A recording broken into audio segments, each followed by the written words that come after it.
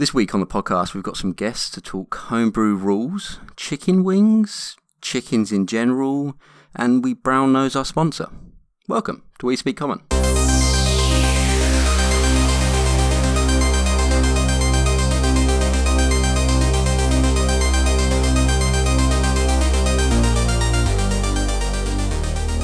Hello and welcome to another episode of We Speak Common, brought to you in partnership with the Dice Dungeon UK. You know the drill, you can get yourself some really nice dice, and if you use the code We Speak Common on checkout, you get 10% off. We'll talk about it later on in the show, and there's a link in the description right now where you can go and use that lovely discount. Joe, how you doing? Benjamin, I'm doing well, mate. How are you? Yeah, I'm all right. I'm going to be completely honest with you and tell you straight away that because we are recording late in the evening, I am drinking. Oh, all right, fair enough, mate. Well, you know, it sort of brings you down to about the level of commitment that I put into this show, so... Yeah. We're on the same level now. It's balanced. Balanced. How's your week going? You all right? It's very well, mate. I'm speeding through this now, Ben, because I feel like I'm being watched, you know? Got what, that like feeling. There's eyes in the walls? Yeah, sure. Yeah. Let's go with that. All right. Well, I mean, we are joined by, I think, this might be the most amount of people we've had on the show ever. Yep. So I think that is correct. Well, technically we've got 3 people with us, but I'm going to count 4 and I'll explain later. So today is a nice big special show. We did try and plan to do it around episode 100, but that kind of went out of the wayside. So, 103 is fine. We're joined not only by Ben from the sponsor, from Dice Dungeon UK, but also by 2/3 people from another show that they sponsor. We'll get into that in a minute. First, Ben, you're out in the ether somewhere. Say something. Hello, can you hear me? Hello. It's great to be here. Thanks for having me on. I love this. It's not even the first time listeners have heard your voice either. No, it's actually not. That was strange hearing that on the old podcast a couple of weeks ago. Yeah, you sound a little bit more normal this week.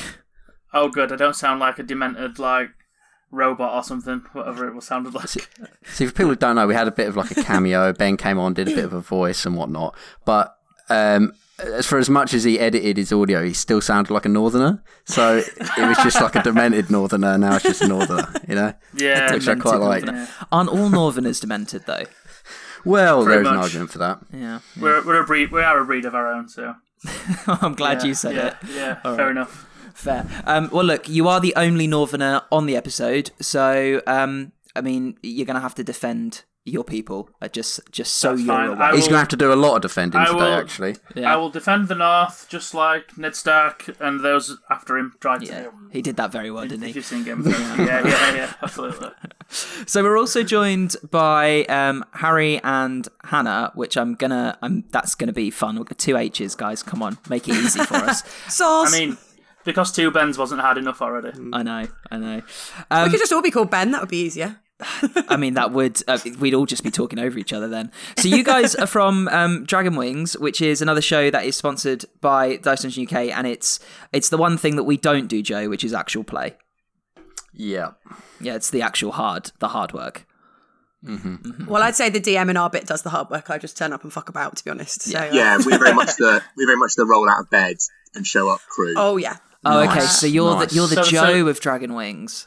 Yes. Definitely. Bens- All that stuff you were saying about Joe, I was like, man, that really hits me where I live. But yeah, absolutely. So it's the 2 Bens that do the hard work. That's what we're establishing. Yeah. I mean, you can't say that because Dave's not here to defend himself. So That's true. Dave does send his apologies. I'd love to be here, but his computer is in bits currently, being the IT nerd that he is. Mm-hmm.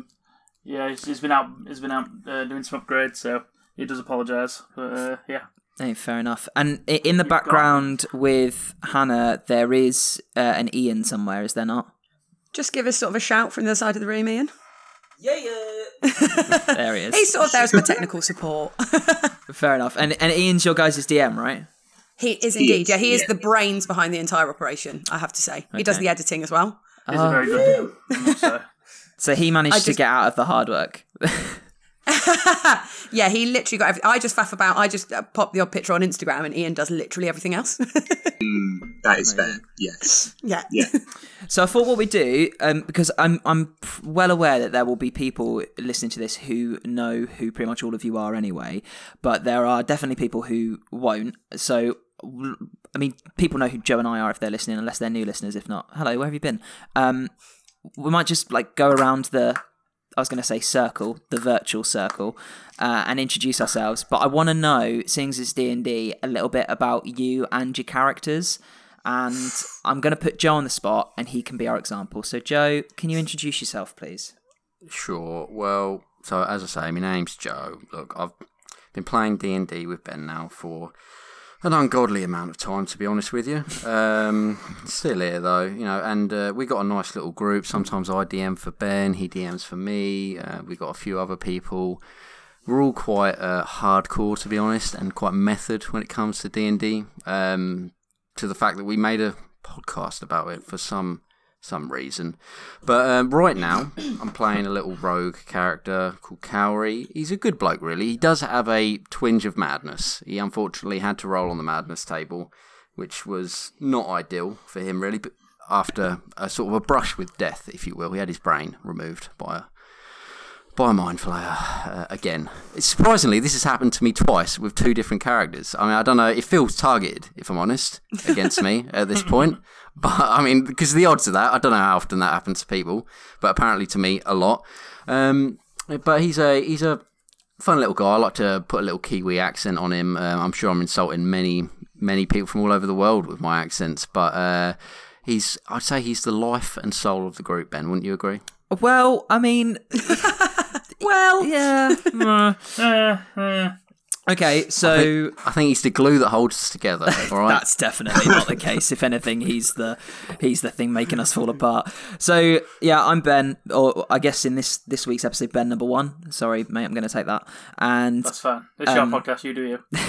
As Joe says, been playing together for a ridiculous amount of time, and usually DM, but sometimes I am a player as well. I've got a character right now who is an occultist. We're going to call him that. He kind of likes the dark, scary magic. Joe likes to call him Anakin Skywalker. I like to call him Orlo. And he gets on with Cowrie quite well, to be fair. Let's... Well, look. Cowrie appreciates him because he just admits that he's evil. Okay. We've gone over the pretense now. That's never happened. He's a bad guy. We can accept that he's a bad guy. He hasn't actually done anything that bad. Well, all right. Smoking gun. All right, yep. He was shot once, actually. Let's not... we're just going to glaze over that. Let's not make it confusing and go to Ben straight away. Let's go to Hannah. Oh, lovely. Yeah, so I am Hannah, obviously. You just introduced me. And I play Nothing, who's a tiefling rogue on Dragon Wings. And despite our podcast being extremely silly, all of us have got kind of quite, I'd say, like classically sort of dark and brooding D&D characters. So yeah, she's called Nothing. No one ever gave her a name. She was brought up by an evil wizard. She escaped. She lived in a sewer. Now she sort of has gone to the Avril Lavigne school of teen angst and is just a bit annoyed at everyone all the time. And just finds the rest of the members of the group really annoying at best, and gets sort of actively quite upset with them at worst. But yeah, no, she's a good fun character to play. I've not actually played D&D for that long. I guess she's only my second character. But yeah, really having a good time kind of reveling in the kind of the classic tropes of the tiefling rogue, I guess. How do you get enrolled in the Avril Lavigne School of Angst? Because... I could do that. It's a heavy selection process. A letter arrives like it does for Hogwarts, sort of similarly, but it's delivered by a goth. Mm-hmm. Oh, right. Okay. Yeah. Fair. All right. Harry. Hiya. So I'm also in the Dragon Wings campaign, and I've been playing D&D now for about 2 years, a bit more than 2 years. And I guess Jacob Marshall is probably my first kind of proper kind of campaign character I've ever had. And he is a human paladin. And like Hannah says, he also has a kind of like typically kind of dark and brooding kind of backstory. He is or was formerly of a noble house, but he was disinherited from his family's fortune by an evil older brother, and subsequently he fled to Westgate and became sort of, on his wits. He kind of became a pit fighter, and he lived a kind of like dissolute life for a little bit, and that made him very unhappy. But he was a very good pit fighter, and then he basically found religion with Tyr, the god Tyr, and now he's a kind of aspirant paladin, sort of working his way up through his religion. And he's, I think, probably, and Hannah, feel free to, completely disagree with me here. I think he's probably our group's kind of moral centre. Oh, I think probably, yeah. Yeah, makes sense. Yeah. I'm loving that. I almost completely lack a moral centre, so you sort of have to do it for both of us, really. But yeah, 100%. He's the good guy, the tank and the good guy. The tank and the good guy. Yeah, he steers the group in that kind of direction a bit. And yeah, as I say, yeah, I've only been playing D&D for about 2 years, and it was actually Ian, our DM, who kind of introduced me to it. And it was, what's the sort of tabletop RPG equivalent of Love at First Sight? It was that. It was Love at First Sight. And it was a perfect fit for me. It kind of fits everything that I kind of enjoy in any kind of activity. Well, if I can interject, I'm interested here. How did Ian pitch it to you? Because I'm always curious how you sell D&D to someone. This is a big topic of conflict for us because we disagree on this all the time. So Ian recruited me as well, so he's got a good record. He's quite an evangelist, isn't he? He did that. Yeah. I think he did the thing. I think he basically said to me, I can't remember exactly now, but he said in so many words, I think you'll really like this. and he was absolutely spot on. Is it that simple? He read me very well. I'm basically sort of quite a nerdy person anyway. Like, I was quite into my kind of like my Warhammer and all that kind of stuff.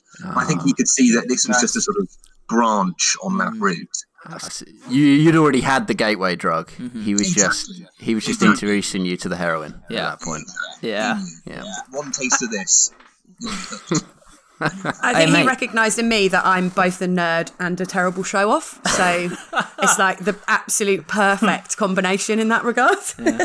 And as we say, the first hit is always free, and then you have to pay for it. So that's how I got Joe in. That's how you get addicted. Absolutely. I realise as well that what I've done here by picking this order of people is that I've given Joe someone that he'll get on really well with in the Paladin, and now I'm going to make Ben introduce himself, which is going to be the polar opposite. So okay, no pressure, Ben. Let's get it out of the way, mate. Let's get it out of the way. Right. What I'm going to start by saying my first character. Oh, I'm Ben, by the way, from the Dice Dungeon, seller of D&D dice in the UK. And so I want to start off by saying my first character when I first started D&D was also a paladin. Mm-hmm. Started off on the right path. I actually played paladin to start with, but I found that I really struggled with the RP aspects of a paladin. I don't know why. I found it hard to play this righteous, I'm going to do really good things, lawful guy, which I know you don't have to play paladin that way, but that's the classic. When I was new to the game, I thought that's how you had to play paladin. So it was kind of difficult. But now, in our campaign, there's actually only 3 of us in our campaign. There's only 3 of us that play, and I am one of the players. And we play 2 characters each, which I think is quite interesting. That's pretty fun. It's fun. There are some challenges, but it generally works better than you'd think. Like the RPs, you can get round it quite easily. He just talks yourself. Pretty much. I do that anyway. So yeah, it works fine. I play a monk called Timus, which I know Joe's are going to hate me for, but the monk is cool. Get over it. I like playing it.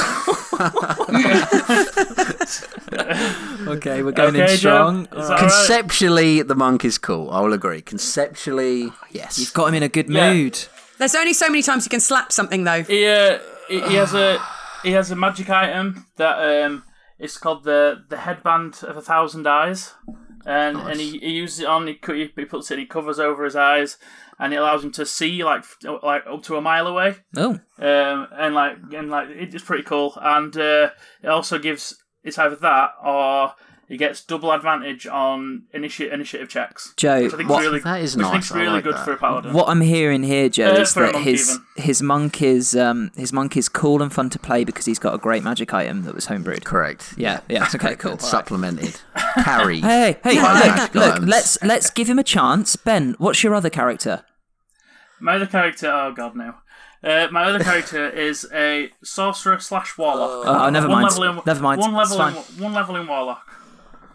I know. I really like the sorcerer. The sorcerer gets a bad rap, and when we come into talking about the old homebrew home game rules, I think there's a couple of things in there that really helps the sorcerer. I think that I think it makes it super fun.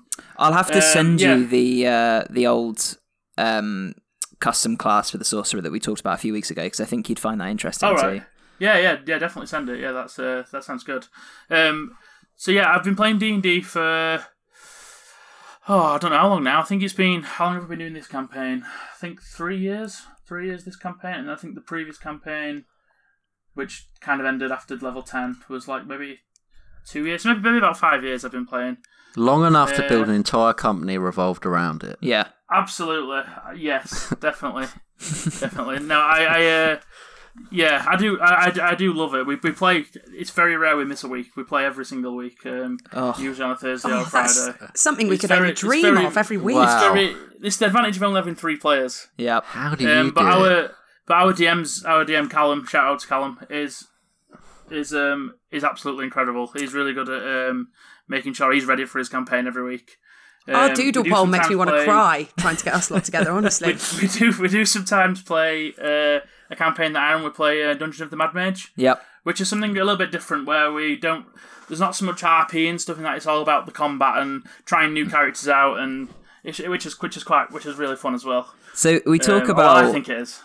We talk about DMs being prepared and being ready. Joe, actually, we actually managed to play some D&D last weekend. Believe it or not. I know, oh, did you? Miracle.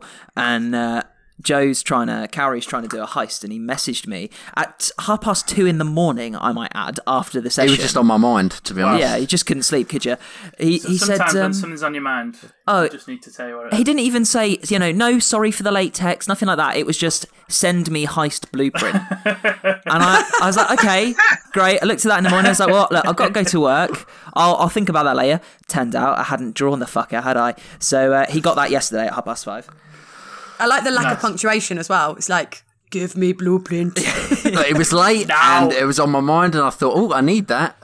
So yeah, just shot over the text. Well, I like to imagine it. Were you dreaming about it, or were you awake at that time in the morning? Did you wake up and just think about it? Mate, this keeps happening to me, especially late at night. Like my sleep schedule's a bit fucked right now, so I'm going to bed late. But I literally got into bed late last night. I was sitting there trying to go to sleep, and then I had a brainwave. I was like, oh my god! I thought, and it was so minor. It was like a single item that one of my NPCs could sell in a shop. I had to get up and write it down. Right. I don't even turn my PC off now when I go to bed, just in case I come up with a D&D idea. It's a curse. What to be you're honest with you, saying is that my DMing is so good that you think about it as you fall asleep.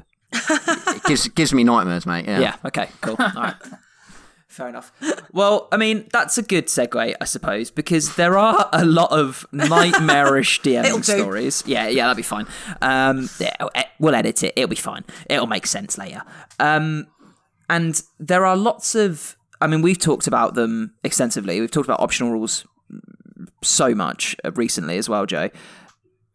But I want to talk about homebrew rules, especially with 3 other people here who play D&D as players and as DMs, and what rules that I mean, I'm talking like you guys aren't here, it's a bit weird. What rules do you use, and which ones do you like having as players? And I know that Ben has already got like a whole list as well, because he's come prepared. I had to ask I asked Callum, the DM, I had to ask him how to check. I'm like, are these homebrew? Because I've been playing them for that long now. It's like, is this a homebrew rule? He was like, yeah. Oh, okay. Because, Yeah, you I mean- get used to playing the rules so much. I've got quite a few in my game that I've forgotten whether they're mine or whether they were Yeah, exactly. in the book somewhere. Because that's the thing as well. And like Joe and I were talking about even the spell point variant rules the other day that are hidden at the bottom of the DMG. I say the bottom, the back of the DMG. And Yeah. I didn't even know they existed until quite recently. I was just about to say, until I listened to the podcast about that, I did not know that was a thing. That was completely new to me. I have a copy of the DM's guide, and I've never in my life seen or heard about that before. A new And I've been playing DM asked me D&D how long. the other day. He messaged me and he said, "Oh, I've got some spare cash. I want to get another D&D book. I want some stat blocks. Which one should I get?" And it's like, "Should I get Mornconers or Vodos?" And we were talking about it. And then out of nowhere, he just went, "What about the DMG? I still haven't got that, and I've never read it. Do I need it?" And I was like, "Oh, how do I answer that?" I mean, It to is be fair, criminally underread. Criminally underread. Yeah, I massively. never read mine, even for my game ever. It's very rare. I need to pull it out. Have you guys read the DMG? Mine, I've got it. Mine sits on a shelf, and occasionally I'll flick through it. Yep. If I think, I need an idea for like a quick encounter, or I need to quickly check how I should ask them to be spending their downtime or things like that.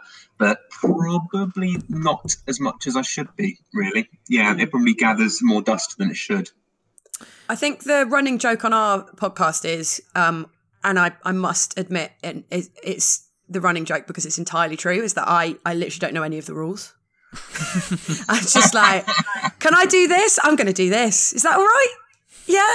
And it's always, I think there was one a few weeks ago where I sort of correctly added something to something else and everyone was like, "Oh my God, well done. You're so good."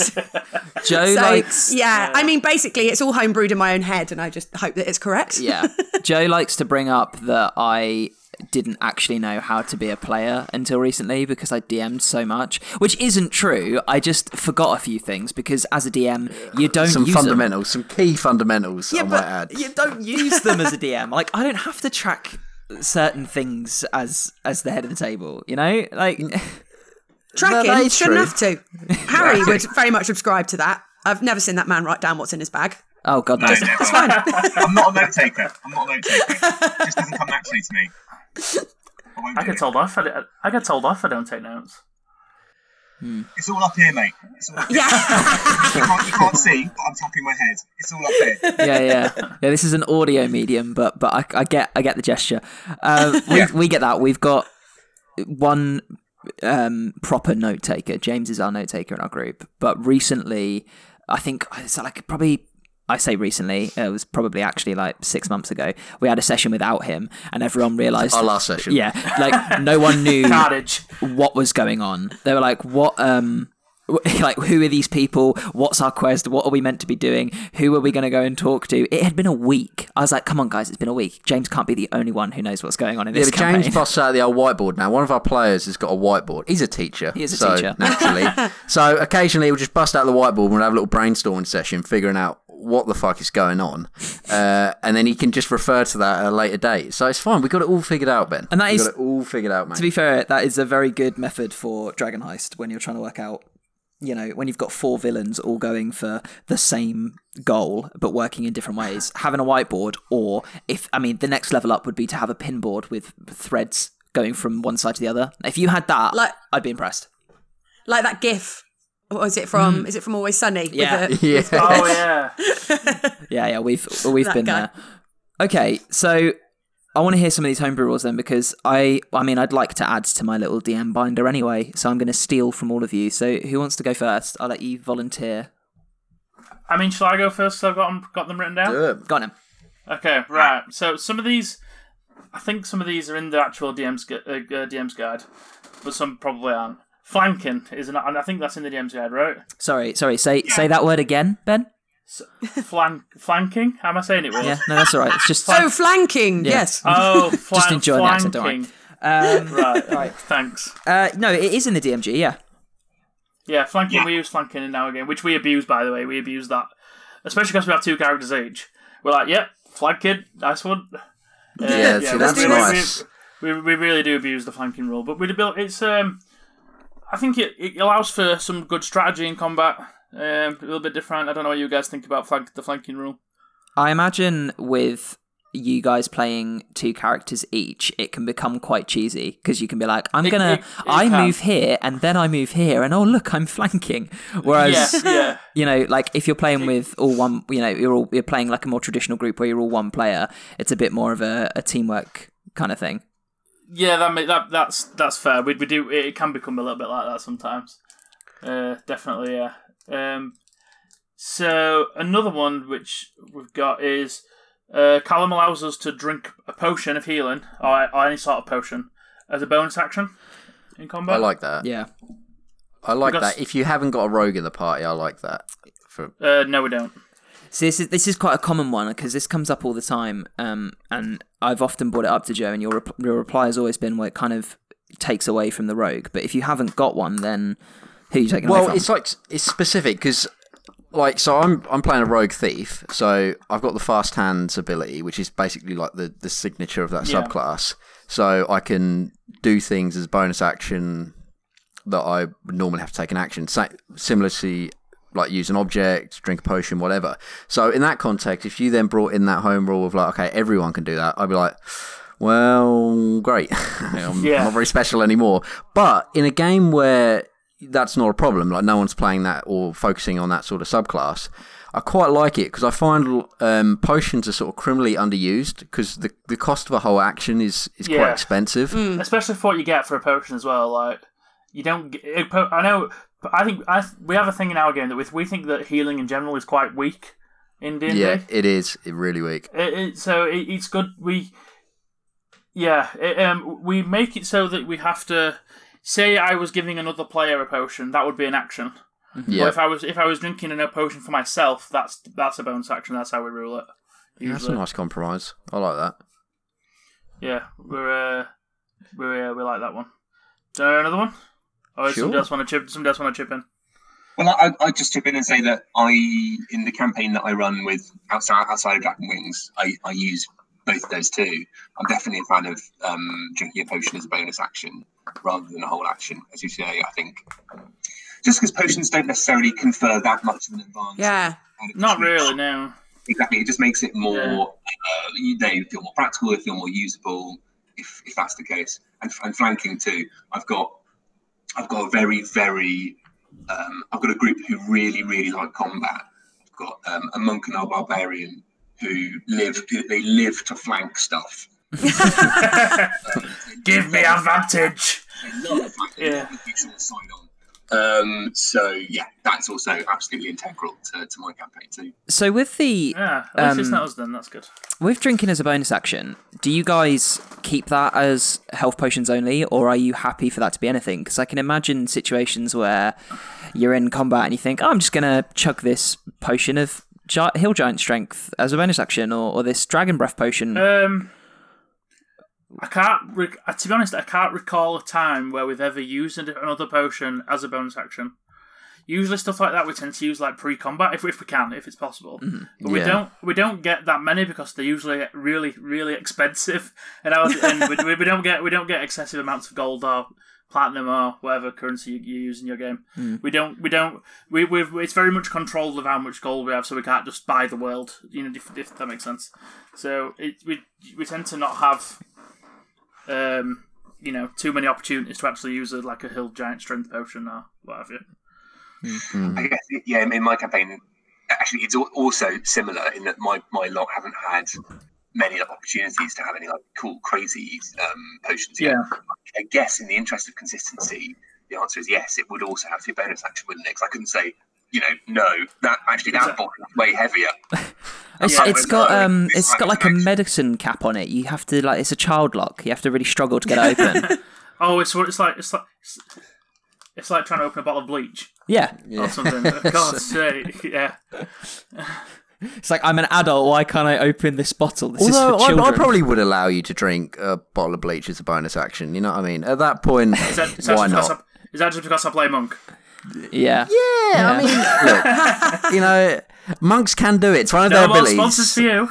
They can drink bleach as a bonus action as a monk. Sorry, can I just, dear listener, we here at We Speak Common do not condone drinking bleach. Please don't drink bleach. Of course. It's not delicious. Unless your DM allows it as a bonus action. I mean, and then it's okay. Then it's okay. Oh God. Okay. Right. Even then, it's unwise. Yeah, we're... Okay. So what's next on your list? Okay, next on my list is we use the critical hit max damage rule. Okay, now I have mixed feelings about this one. I had a feeling this would come up. I used to run this back in the day with sounds like I'm a bloody old fogey. I'm not. I used to say if you get a crit, just either max damage. Then I went for a string where I was like, oh, it's more fun to roll your dice but double it. Now I do it as written, where you roll double dice, because now as I have grown over the years, my idea of what is fun has changed, and I think it's just fun to roll as many dice as possible. But that's kind of... I'm with you on that one. That's where I fit with that. I just think if I can pick up a big old handful, I'd rather do that than just roll the normal amount and double it. We still roll the dice, okay, but then add max damage on to it. Oh, so you're not like... So for example, say I rolled a crit, right, and it was a D8 plus 5. Mm-hmm. So I'd roll the D8 and then I'd add 8 to it. Okay. So you're really beefing up your crits then. I mean, yeah, I guess so. Yeah. I don't know why we actually use that rule, but we all like it. Now I think about it, I'm not sure. Yeah, See, Ben.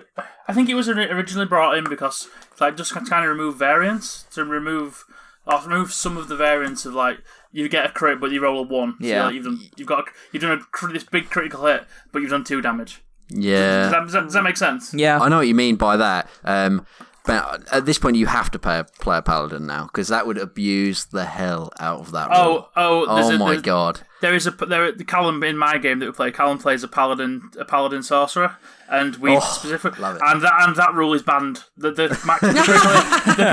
critical hit max damage we do not play in my game simply for that reason. Okay, so what you're saying is then that you're picking and choosing based on whether you're the DM or the player now. Absolutely. So that's my kind of rules. Love it. Because I was going to say, how does that scale with things like a barbarian's brutal critical? Dangerously, Ben. Yeah, dangerously. I think we always have quite hard encounters anyway. For what I understand, when Callum's putting together an encounter, he always has maximum hit points that it can have, instead of rolling 12d10 or whatever. It would just have maximum hit points. I think he sort of scales it that way. It works fine. We always tend to have we always have well balanced encounters. It's never we've just one hit in everything, left, right, and centre. I'll be honest. So it's embarrassing how long it took me to realise that a monster's hit points are an average and not a maximum. And I still think that's something that a lot of people don't realise, because I don't actually think it's written anywhere. Yeah, when I first started DMing, I used to just roll. I used to do the average hit points, and I found that the encounters they were just walking through my encounters really quickly. Mm-hmm. So I even without that rule, I always use maximum hit points. And it makes the encounters so much more balanced, in my opinion. Yeah, I have to, because I've got Joe in my party, and he builds mechanically. So it's a min max is it? Well, even in the game I DM, I will generally, especially for sort of the centerpiece of my encounters, so the sort of mini boss or whatever, I will generally sort of 1.5x the HP from whatever the average was. So I won't necessarily always max it out, but I'll definitely chuck a bit more on there, because I find I always underestimate the amount of DPS my players can actually put out.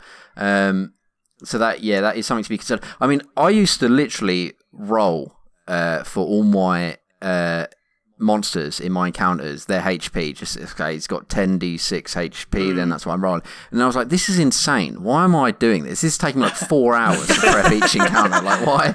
Just rolling dice on your own. Yeah, literally. I'm just playing D&D with myself. This is insane. So I knocked that on the head a little while ago. Good decision, I think. You do play D&D on your own, though. You have admitted it before. I literally have run encounters just on my own, just to see what would happen before. Yeah. I was like, what? I was like, wow, what would happen if what would happen if I level my character up to 20 and then I put him against like an ancient red dragon? And I'm just rolling. I was playing both, and I'm like, whew, I live a sad life. Yeah, blimey. Okay. You're like an eccentric chess grandmaster. Yes. Can I, Joe? Did you also just say 1.5x rather than I times it by 1.5? Yeah, that was cool. I did know that, and I did enjoy it. It's just Maths standard would make it language, cool. Ben, isn't it? You know what I mean? Just to the point, you know? Yeah. All right. Have you got any more for us, Ben? I've got one more, which I've actually got two more. First one. Yep. So we allow different skills to be used for different checks sometimes. So the main one that springs to mind is we have Dave plays a cleric in the party. He plays a dragonborn cleric, and he's like 7 foot tall and has a big massive hammer. And sometimes so for like intimidation checks, we'll allow to use like strength, for instance, as a check because of like, I like that. You know, he's picking him up and putting him up against a wall or something. I don't know, strength based, which we do that on occasion. It's rare, but on occasion we do it if we think it fits. Yeah, I think that's something. I mean, skill checks in general, and this is one of the things where I don't know whether it's a rule or whether it's something I've just sort of made up on the way. Like, I'm always kind of just like, oh, I guess that'll be this check, or you can technically do that. that's not actually a home rule. That is in the book. Yeah. Is it? Yeah, the stat that you put with each skill, like on your character sheet, is just a suggestion. And it's almost always the correct suggestion. Like, okay, I'm probably going to use dexterity with sleight of hand or whatever, right? But you don't have to. And they do actually recommend, there's somewhere in the DMG, it does say about that specific scenario where if you've got a big, strong barbarian but with no charisma, it's going to sort of be non-congruent if they're failing all their intimidation checks. So you should maybe change it to strength based on the scenario. Yeah, exactly. And you have really weird scenarios where it might be like say it's a stealth check, but you're in the, I don't know, astral plane or whatever, so you're moving around with intelligence. Instead of using dex, maybe you would then use intelligence for that stealth check or whatever. So on those weird off-the-wall scenarios, that is sort of, kind of by rules is written legal. But yeah, no, that's nice, because I hate it when just the dice just don't really line up with what should happen. It just wouldn't make sense. Like, you've got your big 7 foot guy, he's picking up a 4 foot, I don't know, gnome or something. Can gnomes even be 4 feet? Anyway, picks up a 4 foot character and by the scruff of his neck. That's got to be intimidating, right? Even if he's got no charisma or not. I've just remembered something as well that I've got to tell Joe, because I need to know what his opinion of this is. Speaking of gnomes and the fact that you mentioned that you've had your brain sucked out on multiple occasions, in the stat blocks for Rime of the Frost Maiden, there is a very cute looking gnome Ceramorphosis illithid, and it is the cutest thing I've ever seen. I mean, you know, I don't want to play it now. You know, that one sentence has put me off completely. I have no Adorable, idea. not interested. Like, I don't know where that comes up in the story. I didn't even know there were mind flayers in Icewind Dale, but apparently there are, and they're fucking cute. Well, they're everywhere. They go wherever I play, it seems, Ben. You know, you tell me, mate. I had an image in my head then of you going to start talking about feet again, like you did like a few episodes ago. Yeah. No, I was like, oh god, not this again. Look, Hannah. I feel like we need to explain Harry, this now. yeah, We can't just leave that pregnant pause there. We realised live on recording that's an oxymoron. We realised while recording that we here at We Speak Common are feet men, and that's okay. What we mean by that. Yeah, I was going to say, please expand. Is that apparently some people, when they imagine tieflings or draw them or whatever, right? Sometimes they give them feet, sometimes they give them hooves because they're like little devil creatures, right? Yes. The hoof thing really freaks me out, to be honest. So I was like, no, they should definitely have feet, and that's the agreement we came to. I did some research, and the jury is still kind of out, but it seems that the majority is with feet. However, somewhere in the Sword Coast Adventurers Guide, remember that, the really thin book that no one ever uses, there's a tiefling in there with hooves, and because that book isn't used often, I say it's redundant, we just ignore it. We're feet men. What we really need to know is, Hannah, does your tiefling have feet? Allow me to join your ranks. Okay, good. Welcome to the rank of a man that likes feet. Right. Hannah, Very specific circumstances. did you say you were playing a tiefling? I am indeed. Okay, so are you a foot woman or a hoof woman? This is so I would say weird. I'm a foot woman. Okay, good. Because I agree with you. I find the hoof idea unsettling. And also, who only walks on two legs walks on hooves? You would fall over all the fucking I know time. your centre of balance would be terrible. It would be absolutely, it would defeat the entire point of having hooves. So nah, she's all about the feet. I mean, look, she's got a tail as well. I can just, I can extend my disbelief with magic and dragons and and mind flayers, but people walking on hooves is just a step too far. Yeah, it's absolutely ridiculous. It completely takes me out of the adventure, and I'm not interested. Honestly. Well, look, I'm glad that we all love feet. Nice. On our tieflings, yes. I heart feet. Yes. Oh, we should do some merchandise. Ben, you had No, we're not having feet dice. you had you ask. one more for us, didn't you?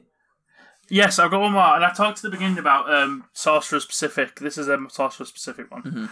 Mm-hmm. So Callum allows me to swap my sorcerer meta magic every time I level up, which makes it really fun. Hang on, because I so get to try out different what's sorcerer meta magics. the rule as written? The rule is written, I believe. You just get what you get. When you just pick. get what you get when you pick. I'm allowed to swap out a spell. I think I get one spell. Is it in a cantrip as well? Maybe I can't remember. I'm definitely allowed to swap out at least one spell every level. Cantrips you don't usually swap. Once you've picked them. So that might be another homebrew. Okay. Yeah, I don't think I swap cantrips anyway. But I don't know what the rule is on. I think that's a homebrew rule. I'm pretty sure. I think you just get what you're given. Well, I So definitely agree with that then, because I thought they were more like Warlock Invocations, where you could swap them when you leveled, and that's what intrigued me about the Sorcerer in general, even though Joe was trying to put me off it. So, yeah, I like that one a lot. yeah, See, it's good because, for instance, in our campaign, by the way, the overarching world is that magic is banned completely. Ooh. It's completely banned.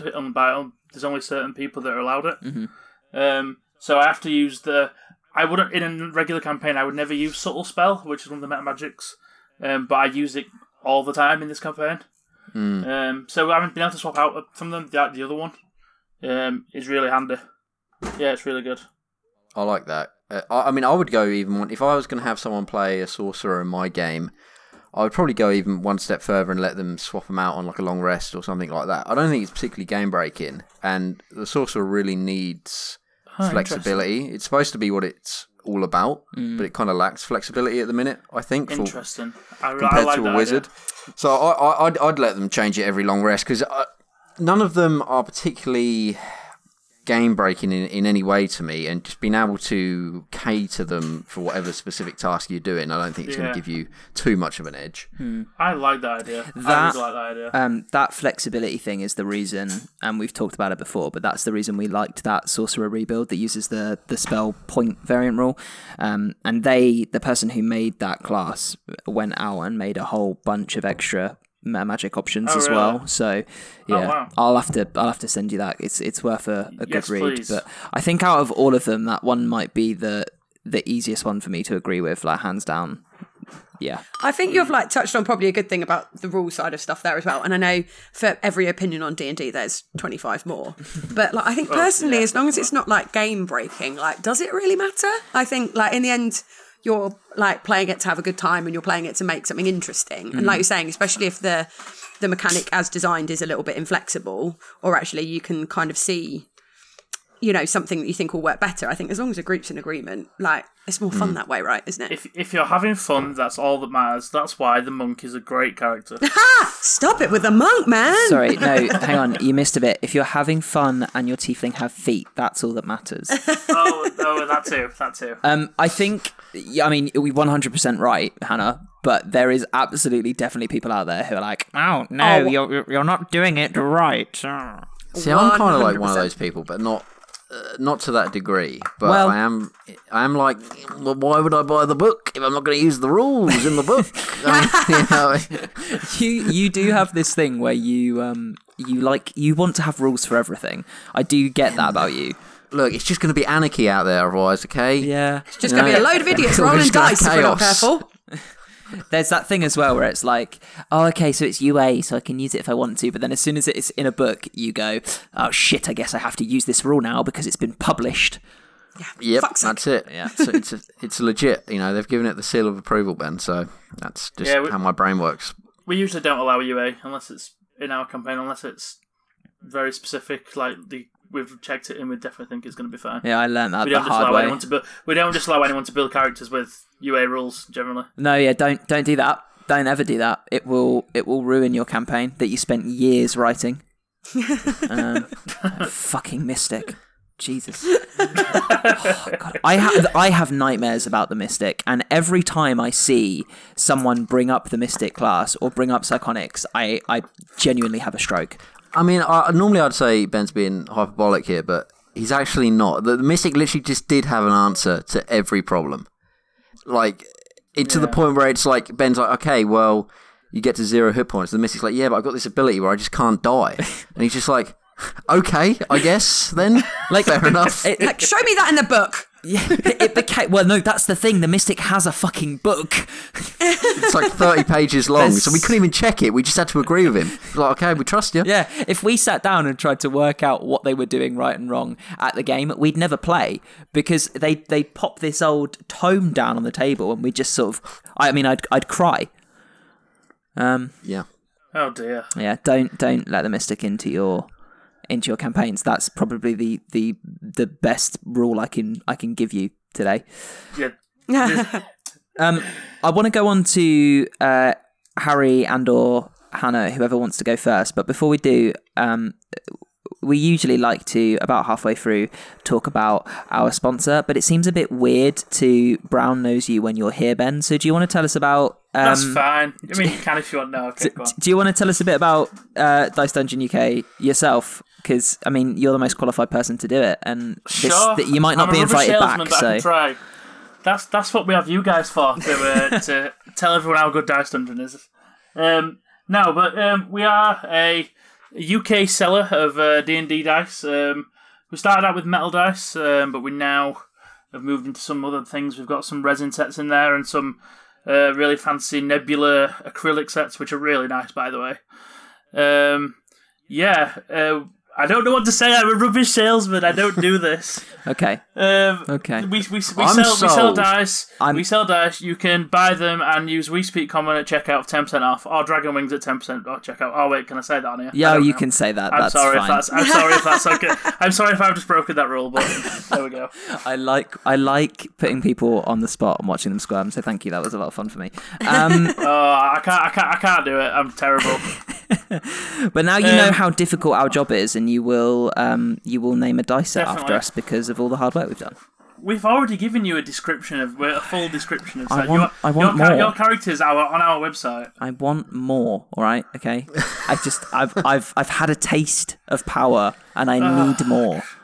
Well, this is the sort of egomaniac I have to work with on the daily. It's just, they are really nice, by the way. The Coriel set is, I think, one of my absolute favourites. The Arcane Prison sets in general are up there with some of my favourite dice I've ever seen. Actually... They're really, really nice. I'm not just saying that because I sell them. I mean, you are, but you also do agree with it. But I managed to actually find some time to pull my camera out and take some photos of them today, and... well, I mean, Joe, this is your first time seeing them, like, photographed by me, and you like my photography, so you haven't had them in your hands yet. Do you think they're as pretty as I said they were? Well, I think so, Ben, yeah. No, I mean, as you know, Ben, I basically my D&D equipment, if you will, I spend very little time on and or care very little about, as you can tell by my sort of 6-month-old coffee-stained, tea-stained character sheet that I've yet to reprint. Because why waste perfectly good paper? You know what I'm saying? But when it comes to dice, it is nice when you're rolling those crits to have something a bit special in your hand. You know, and I won't lie. I can't lie to the build quality. Dice Dungeon dice have literally drawn blood for me. Them D4s, they are sharp. Have they actually? Yeah. I pricked my finger on the D4. Wow. Not gonna lie. We've taken a chunk out of a table with ours, so Please don't sue us. In all seriousness, if you needed an improvised weapon, grabbing a handful of those D4s would work better than probably anything else in my room. So, like caltrops, you can just roll them across the road, mate. You're going to get burst tyres all day long. Oh, 100%. pop them in a sock, swing them around your head. Yeah. Perfect. Oh, good old sock bludgeoner. Yeah. What is that called? Yeah, that has an roll. actual name. They're multi-purpose, you see. They serve many roles. Literally. Yeah, make sure you use dice trays, guys. In all seriousness, please use dice trays. Don't damage your tables, because that's the one negative of them. They could do some serious damage to Ben, tables. you're not meant to talk about the negatives of your product. I'm being honest. That is endearing. I'm being honest. But yeah, they are really nice, and I'm glad you've seen how difficult it is to talk about it, Ben. Now you know. Now you know you need to reward us with more more named dice. Okay. I should have prepared something, shouldn't I? Really? No, it's cool. I like it. I like the candidness of it. Okay, Hannah or Harry, who wants to go first? Well, I'll jump in. I don't mind. Actually, firstly, I'll just say quickly about those dice. I got a set for my birthday, and they are lovely. They are really nice dice, and the build quality is superb. I was dead chuffed. What set did you go for? Now you put me on the spot. I can't remember the exact name. They are sort of multicoloured, sort of green and bluey colour on the faces. Green and blue. Ben's going, that's Google's, not us. Google's my own website. Green and blue. Ben's thinking that might be the other dice website on the internet. I can't remember exactly what set, but they're really pretty. Is that the one we've got the lovely bucolic photo of you in the field with them? Ones, yeah. Birthday I generally don't know which set you're talking about. I'm just looking at the website now. I will check on the colour, but yeah, they're really nice. Good. I'm glad they're really nice. That's one thing. Frozen shadows, maybe she says, leafing through the. See, they're blue and purple. Okay. Really, they're also my favourite sets. Who knows? But anyway, yeah. So as far as like homebrew type stuff goes, definitely. So definitely the flanking and the potion drinking. I've decided. So I haven't actually. Okay, so this. So quick proviso. I haven't actually started doing this, but one of my players has recommended to me a system called Popcorn Initiative. Oh, have you guys heard of this? Oh, no. Popcorn Initiative. Okay, so the idea is that unlike your traditional initiative tracking where everyone rolls and you therefore have a set order, everyone rolls once, and the person with the highest roll goes first. And then after that, that person will nominate the next person to go. And then that person will nominate who goes after them, and so on. So it's a system whereby there is no set order every round. It varies from round to round to round, depending on who gets nominated. Okay. The DM has I think the DM has like a steal, so like an initiative steal for every NPC, monster, whatever in the fight. But otherwise, it goes in the order that people nominate themselves to go in. And then the person at the bottom of the order is then also the person to go first in the next round. Which it sounds interesting to me. Like the idea being that like it makes people more attentive and it can make fights more tactical. It does, I think, favour the players a bit more. But the idea is that the DM can steal the initiative at certain points to kind of balance out a little bit. I thought I might experiment with that. That's interesting. I'm actually quite intrigued by that. So we've used a while ago. There was a UA for something they called the Greyhawk Initiative, which we've talked about a long time ago, and it's kind of a similar system, but just a bit more convoluted, as most Unearthed Arcanas tend to be, where each round, basically, when you want to do an action, that action has a specific dice to it. So moving would be maybe a D10, and a melee attack would be a D4. To cast a spell would be a D12. So you'd say each round, okay, I want to move, cast a spell, and drink a potion. And you'd roll one of each die relevant to that action, and then your number is where you are in the order. So it's it takes more brain power, is what we found. That does sound pretty complicated. I used it for a one-on-one duel. So Joe's paladin was sort of in a trial by combat sort of situation, and to make it more suspenseful and to make it a bit more life or death, because it was a one-on-one combat and it was kind of like whoever goes first gets the upper hand. I had this champion, and he used this system, and I think, I mean, Joe, you can speak for yourself as the player, but I think it worked quite well. As a group, I don't know if it would work well, and I think my kind of stance on it is that I will only ever pull it out if there's a special reason to, like maybe it's a big boss fight, or maybe there's something, maybe you're in a weird, like maybe you're in the Astral Sea or something and you're fighting something that might cause a difference. That's when I bring it out, but it sounds kind of similar to that, just with more rules. Yeah, I found it worked quite well for that engagement, and my paladin would have actually died if not for that initiative system. So it worked more in his favour in that regard.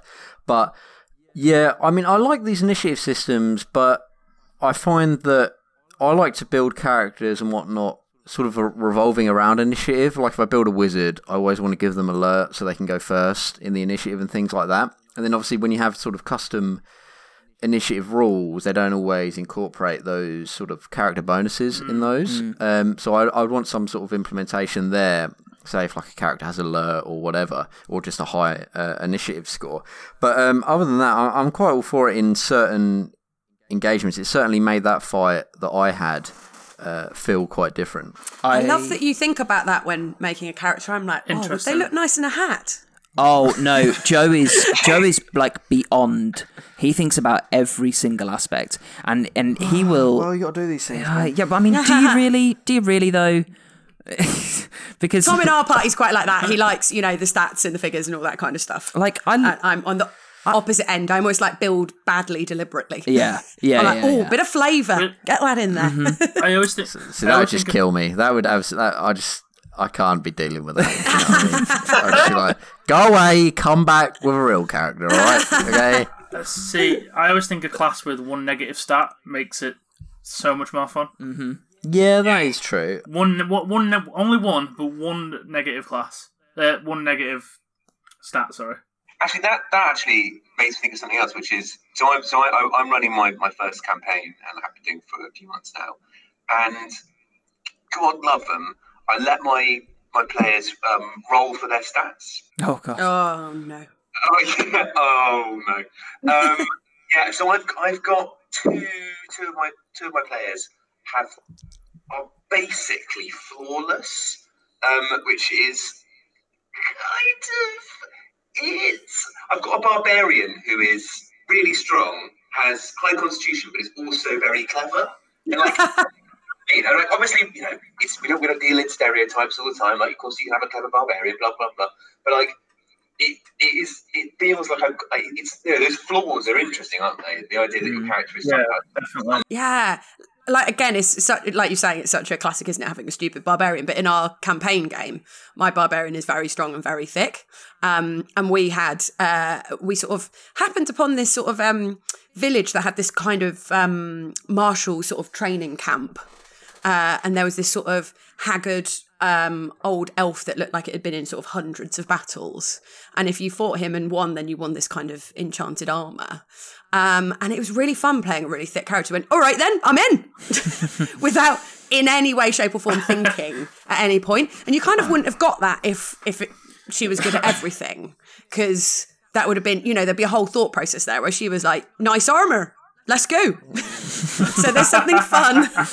There's something fun about like kind of do something, think later, or having someone that's got like a real weakness to play up to. And I appreciate everyone plays the game differently and people enjoy different things. But for me, I do quite like that element of stuff that it brings into kind of the RP thing. I love that. I love the like having one. Like I say, I love having one stat that's negative. Just for me, it makes it so much more fun. Personally, we've got. Limitations are so interesting, aren't they? If you're limited in some respects, that actually does give the whole game more texture and just more interest. And also, it encourages more teamwork, doesn't it? If there are Absolutely. people. So our druid is the most. The druids are a wisdom-based class anyway, but he's so insightful and perceptive in that sense. But then he can't read or write, and he's literally he is the glue that brings us together and holds us together. He is the true moral compass because he is so innocent, and you can't hate him at all. But we have a coach like that in our game. The player wanted him to be able to learn. Because he was like, at first he was like, I love being silly, I love being stupid, it's great. And then he was like, okay, now we're into the point of the game where we're trying to put pieces of this puzzle together and I can't help. What can I do? And luckily they're playing Dragon Heist, so they're living in the city, and it's like, well, there's literally a school on your street. Like, if you want to go learn to read and write, go wild. Let's do it. And he has, and I think in that sense, like, I don't mind that eventually he could end up having these flawless stats because it's literally going to take him time and he's going to work for it. Yeah. Bless him. Brom is such an angel. He is, to be fair. And the player's so good in sort of interpreting those stats and really playing up to them in the gameplay, in that his intelligence is really poor, but he's very... I think he's got a very strong emotional intelligence, which sort of plays to his high wisdom score. And he always says the most profound, wise shit imaginable, whilst also being a moron. So it's like he really does play to that character well. Yeah. Perceptive, but a bit thick, sort of thing. Yeah. Yeah, he is. He's a good egg. He's our Brom. Very good egg. Did you have any others, Harry? Yeah, no, not really. That's me. I'm curious about how this popcorn initiative thing's going to work. I'm going to give it a go, and I'm going to road test it. You'll have to let us know. I'm intrigued. Yeah, me too. So it's had good reviews from at least one member of my party. So we'll give it a go. We'll see how it goes. It's very interesting. My only thoughts is I think it might end up being a headache for the DM, but I guess you'll learn that the hard way if it is. The idea, part of the idea that is supposed to make it kind of attractive is that it's kind of not, right? Because it means you don't have to track initiative. It means that the job is done for you. All you've got to track is whether everyone's gone over the course of one round. Once that's done, then you've got to decide. But then you've got to decide when you're going to go. Say you've got 4 NPCs you're fighting against, 4 creatures. You've got to decide when each one of those creatures has got to go. That's true. Yeah. You might have to jump in and take and steal the initiative, or optionally, the party.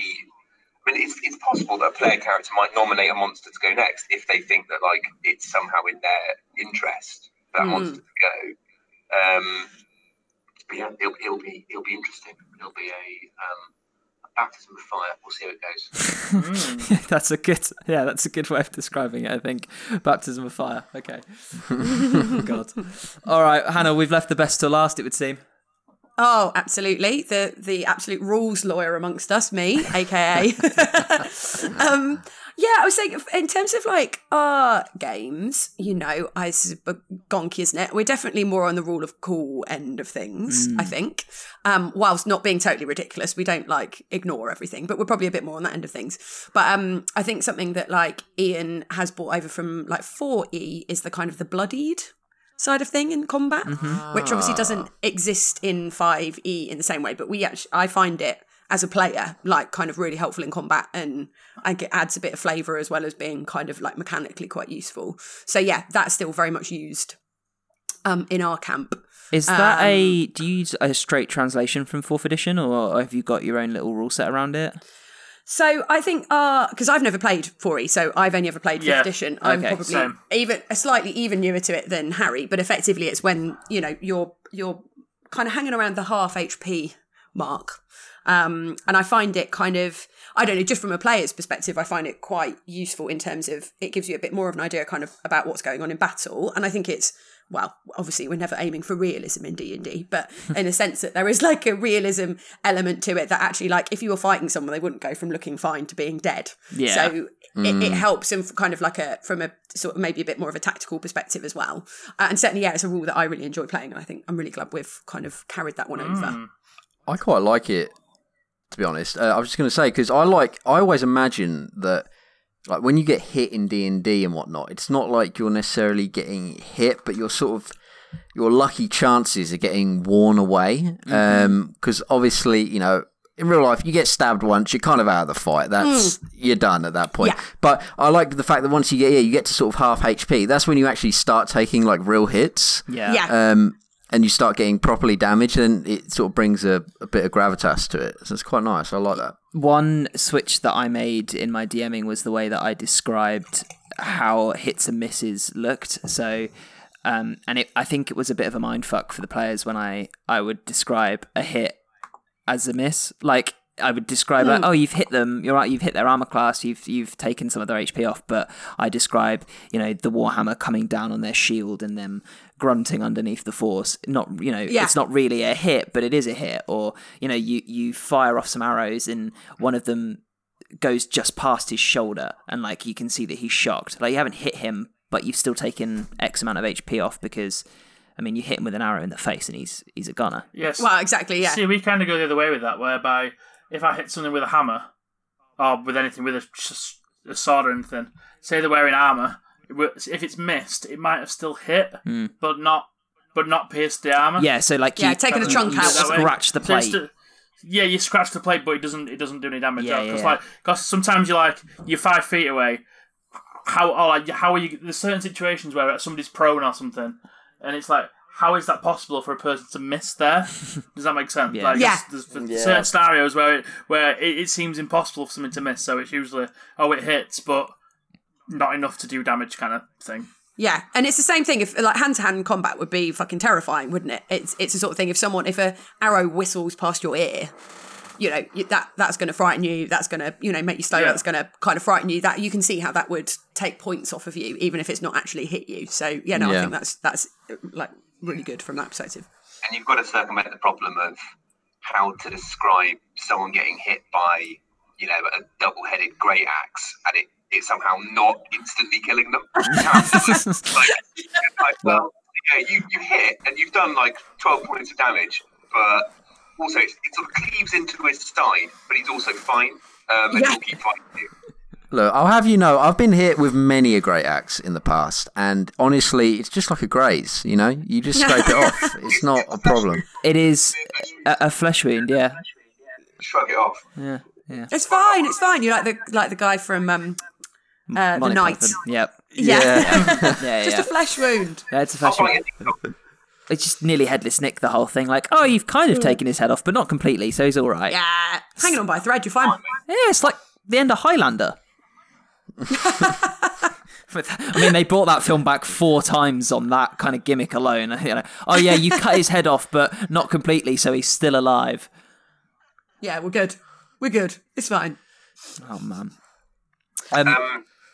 Go ahead. Of course, we've got I should always we can as far as the homebrew element of our campaign goes, there is the giant chicken with its with its wings. So funny.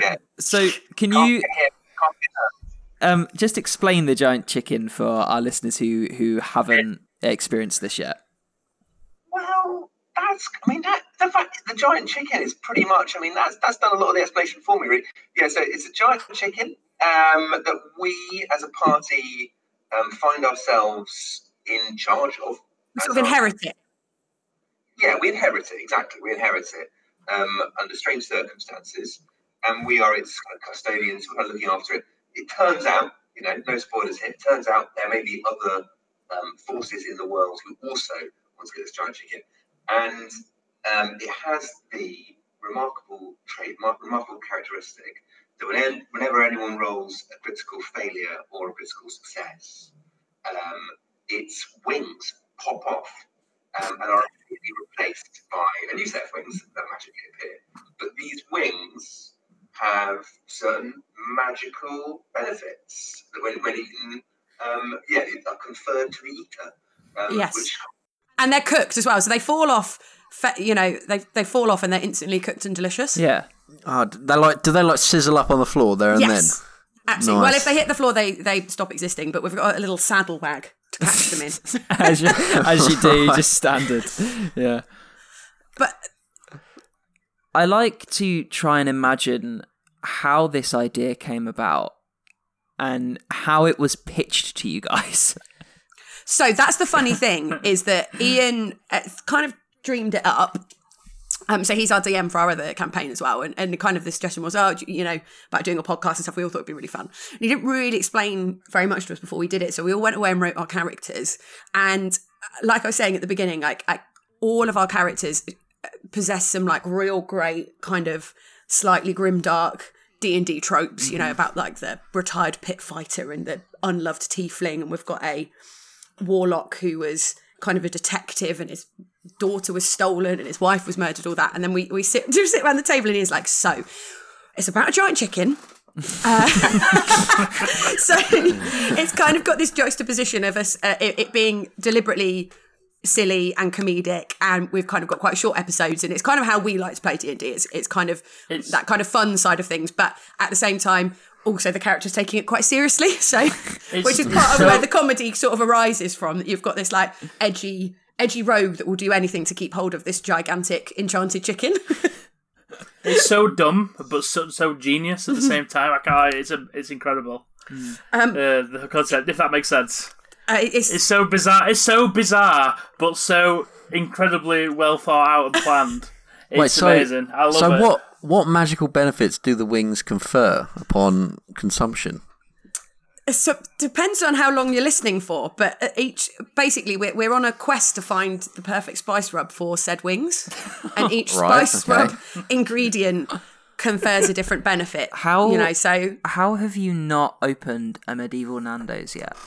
I think that's it's basically game. medieval Nando's. That's how the campaign will end. Frankly, I think it's basically will end with us for riding off into the sunset, setting up a franchise of chicken shops. Yeah, franchising. Level 20 godlike Nando's. Yeah, all across the room. I mean, it doesn't have to be Nando. It could be medieval KFC if you wanted. It's just the first one that came to my mind. I think it's more along those lines. It's sort of more. It's very wing based. Yeah. I mean, I'm going to be honest. When you said, look, the giant chicken's done a lot of the explaining for me, I can tell you it didn't. But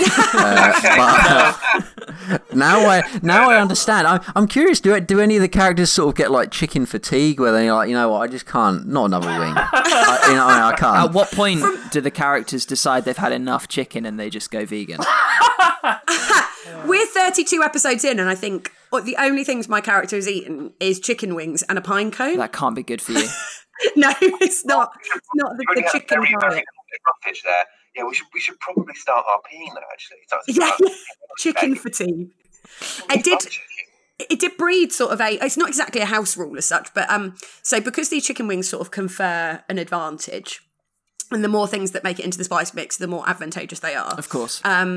So basically, we've got a really weedy party, except Harry's character. So the rest of us have all got -1 strength, except Harry, who is like an absolute beast.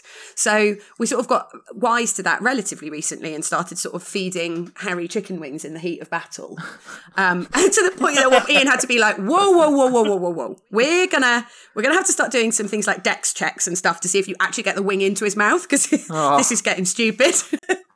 Yeah, this is another homebrew rule, isn't it? Yeah, so if you want to feed someone else a chicken wing in combat, you have to make a dex check, DC 10, and if you fail, they choke. I can just imagine that.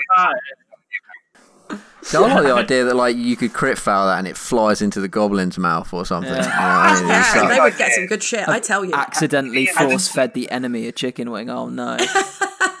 And now they are extremely strong. So And they glow think for that- 10 minutes as well. do the chicken wing benefits stack? No, No, they don't, do they? No, they don't. I think if they did, we'd all be pretty invincible pretty quickly. So, yeah, and they only last for about 10 minutes, the effects. I mean, as well. that's pretty long in D&D world, though. Yeah. It is, yeah, it is. That's 100 rounds of combat. What we've found is, so we've got a list of things, but we don't know what effect all of them has. So sometimes we find something and we put it in the mix and it's actually not particularly advantageous. So there have been some things that have occurred that have been... Yes. This so reminds me of like Zelda Breath of the Wild, like cooking. Yeah. Just throwing random stuff in there that you find. Just get it in there. Oh, these eyeballs will help make this soup better. Yeah, we've got a giant's big toe in there. That's one of the things. So Oh, there's a lot of weird shit in it. Wow. What is the because this is like the ultimate house rule, and this has worked out quite well. But what is the best benefit and what is the worst benefit that you guys have had from eating these chicken wings? I think we had a fight against. So basically, the benefits are like there's a variety of them there, but they are not like necessarily in and of themselves enormously potent. But circumstantially, we had a fight against some sort of zombie undead characters, and one of the benefits, and Hannah, you might have to help me out here.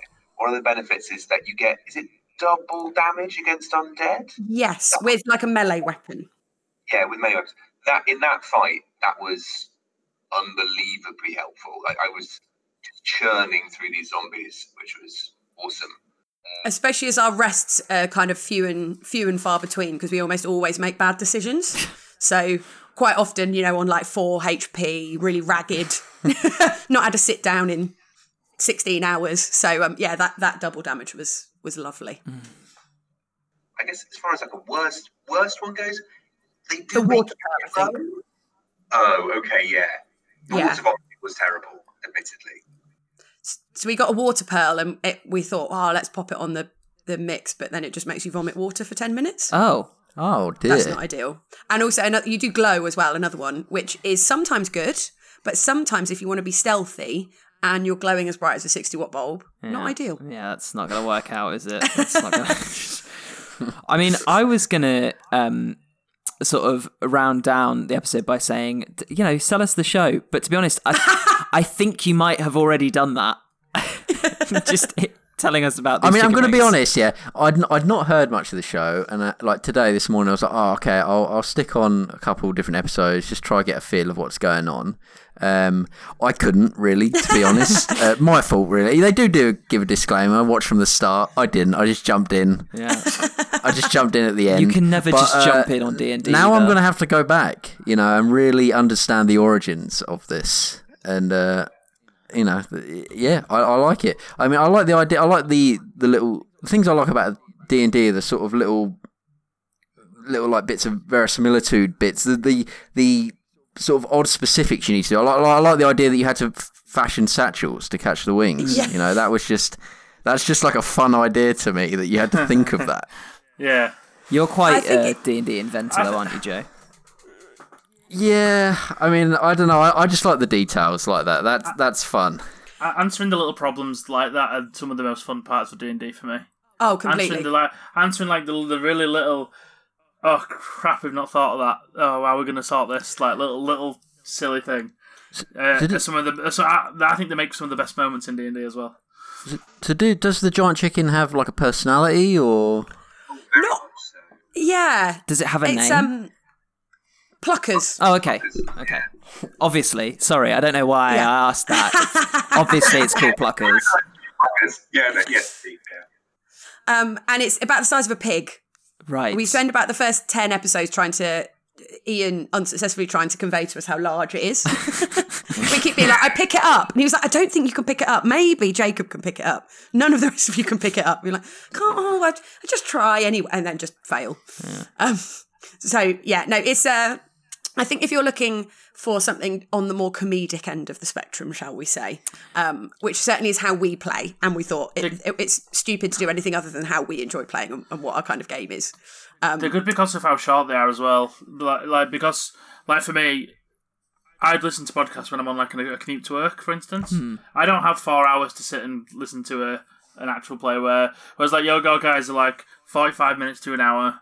It's perfect. It's not too long, and it means catching up. It doesn't take as long to catch up either. Oh yeah, like that's don't get me wrong. Critical Role's great, but I'm still 60 episodes behind. Yeah, I struggle to. Whether is this bad to say this, but I really find it hard to watch Critical Role because of how long it is. But Dave absolutely loves it, and so does Cam. They both love it. They watch all of it every week, but I just don't have the time. I don't have the time to spend 4 hours a week watching D&D. Yeah, it's quite a commitment, isn't it, time-wise? It is a commitment. Especially when you're already playing as well, and you're committing your time to being in a game as well as trying to watch one as well. So yeah, absolutely. 45 to an hour is perfect. What day do you guys release? Every other Tuesday. Awesome. Yeah, as I said, Ian basically does all of the hard bits. Writes the adventures, DMs the adventures, edits the adventures. Personalises every other week. chickens. Yeah. Yes, exactly. So every other week kind of makes sense. From our point of view. I mean, I understand Ian's pain because I carry this show. You know what I mean? I really, honestly, it's on my back the whole time. You know, it's tough. Where We Speak Common would be without you, Joe. I mean, I know this is it. Dread to think, mate. Dread to God, think. Whatever will I do? Oh, amazing. Well, look, I'm going to pitch it because Joe and I have this streak where we try and get something out of our guests. But if you ever wanted really deadpan serious characters to come and join you on some chicken adventures, we are a call away. We would love that. Get you on a little side quest with us. Yeah, absolutely. Aww, I feel like a proud dad. you made this beautiful thing happen.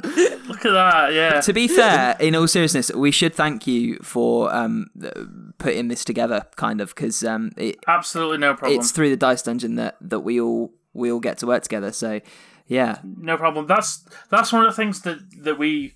This is what I should have said in my sales pitch. Here we go. Take two. Things we want to do. This is the one of the things I want to do as part of the Dice Dungeon. Is I want to help promote like people like you guys in the scene that really deserve the credit for all the work you guys do, and like to try and help the UK tabletop RPG scene grow as much as possible. Because it's such a cool thing, and it needs to be out there more. I think we're doing a good job of it already, but I think there's a lot more to be done. So yeah, it's credit to yourselves for doing such a good job. Thanks, mate. And thank you for having us on. We love.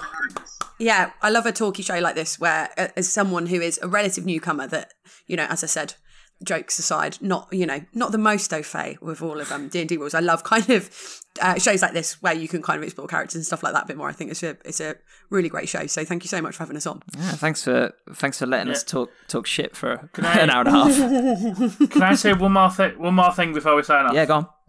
Is that right? Okay, I just want to say a quick thank you to all the We Speak Common viewers who have purchased sets from the Dice Dungeon. We love you. Thank you so much.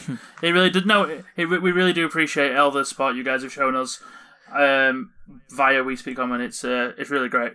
So yeah, thanks. That's what I wanted to put out there. That we're super grateful. And it's all got a bit of motion at the end. It really has. Yeah, sorry. Yeah. I just wanted to put that out there. I mean, look, if we're done patting each other's back, Joe and I would like to go back to hurling abuse at each other. So yeah. Do it. That's our happy place. It's where we're most comfortable. All right. Well, look, this has been. This is going to be. I mean, it's been fun right now. Future Ben is going to have a headache editing it, but I am quite looking forward to it. Yeah, a million of us on here. It is going to be good fun.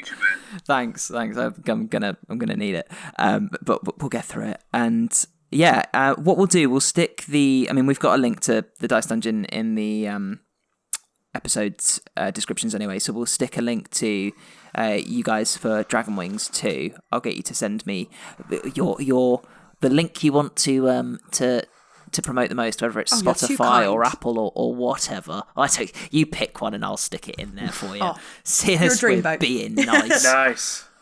All right. Well, look. Thanks for coming on. Thanks for chatting shit with us for an hour and a half. And we will talk about giant chickens and wings sometime soon, I'm sure. Again, Joe, is there anything you want to say? We can only hope before we go. No, this has been great. This has been a really good one. It's always tricky when you got lots and lots of voices over the old internet trying to get a podcast to work, but this went, nice and smoothly, so we appreciate that. And lots of good ideas here. I mean, basically Ben didn't defend his position at all on the monk, so it's sort of an irrelevant point. We'll have to come back here, again. You know what I mean? Content. I will make the presentation. I'll do it. Don't make me. Do it, mate. I don't mind. Okay, look, I have PowerPoint too. Okay, that's all I'm gonna say. That's all I'm saying. Amazing. All right. Okay, I'm gonna go crack open another cider. Thanks, guys, and we will speak again soon, I'm sure. Bye bye. Awesome. Bye. See you later.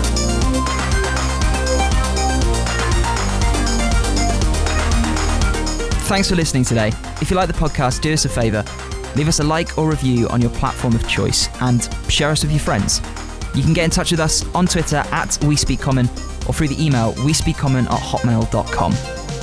The music in the podcast is Street Dancing by Timecrawler82 and is licensed under an attribution license CC by NC. You can find it on the Free Music Archive.